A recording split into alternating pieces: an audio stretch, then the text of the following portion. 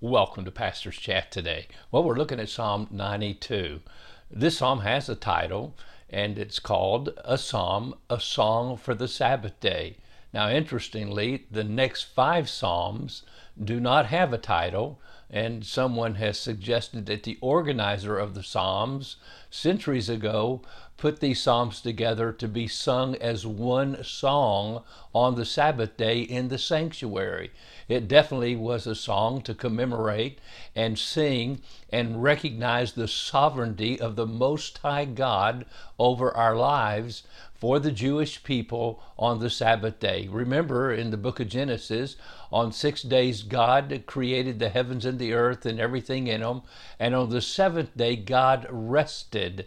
And then when he gave his commandments to the nation of Israel, he made even the Sabbath day rest one of the 10 commandments. It was a day set apart for the people to rest, to commemorate, to think about who God is and how great he is and how awesome he is. God knows us better than we know ourselves and said we need a day of rest. Now, God even himself rested on the Sabbath day, which is beyond my imagination and understanding, but that's what it says.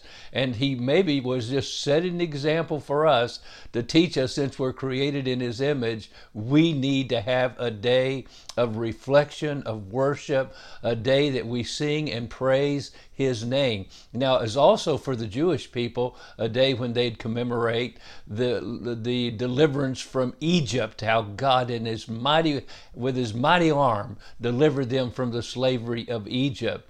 And so it's a psalm of worship. It's a psalm recognizing the sovereignty of God. It's a psalm that reflects the covenant name of God. 7 times in this psalm, God actually uses, the writer uses the name Lord, capital L, capital O, capital R, capital D, Jehovah, Yahweh, recognizing again Jehovah, Yahweh, his covenant name. God's made a covenant with his people, and part of them was they keep the covenant and God blesses them. They keep the Sabbath and they rest on that day. Now, we need to be reminded as believers, our Sabbath day of rest is Sunday, on the first day of the week. We begin the week with rest. We don't end with rest. Why? We are a new creation. He's made all things new through Jesus Christ.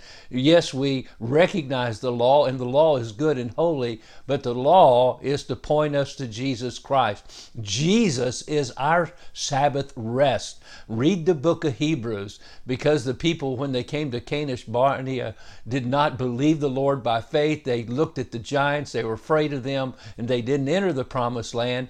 For 40 years they wandered in the wilderness, and they never entered into their rest in the promised land because of their unbelief. The book of Hebrews. We have a Sabbath rest. We have a rest in Jesus Christ. The book of Ephesians begins with, we are seated with Christ, in heavenly places with Christ, in Christ. And my friend, that's where our rest begins. We begin the day with rest, and then we complete the work God's given us, because it's God who works in us both the will and to do of his good pleasure. A wonderful psalm of worship, of resting in Christ. Let's read at least the first 5 verses. It's good to give thanks to the Lord and to sing praises to your name, O Most High, to declare your loving kindness in the morning and your faithfulness every night, on an instrument of 10 strings and on the lute and on the harp with a harmonious sound. For you, Lord, have made me glad through your work.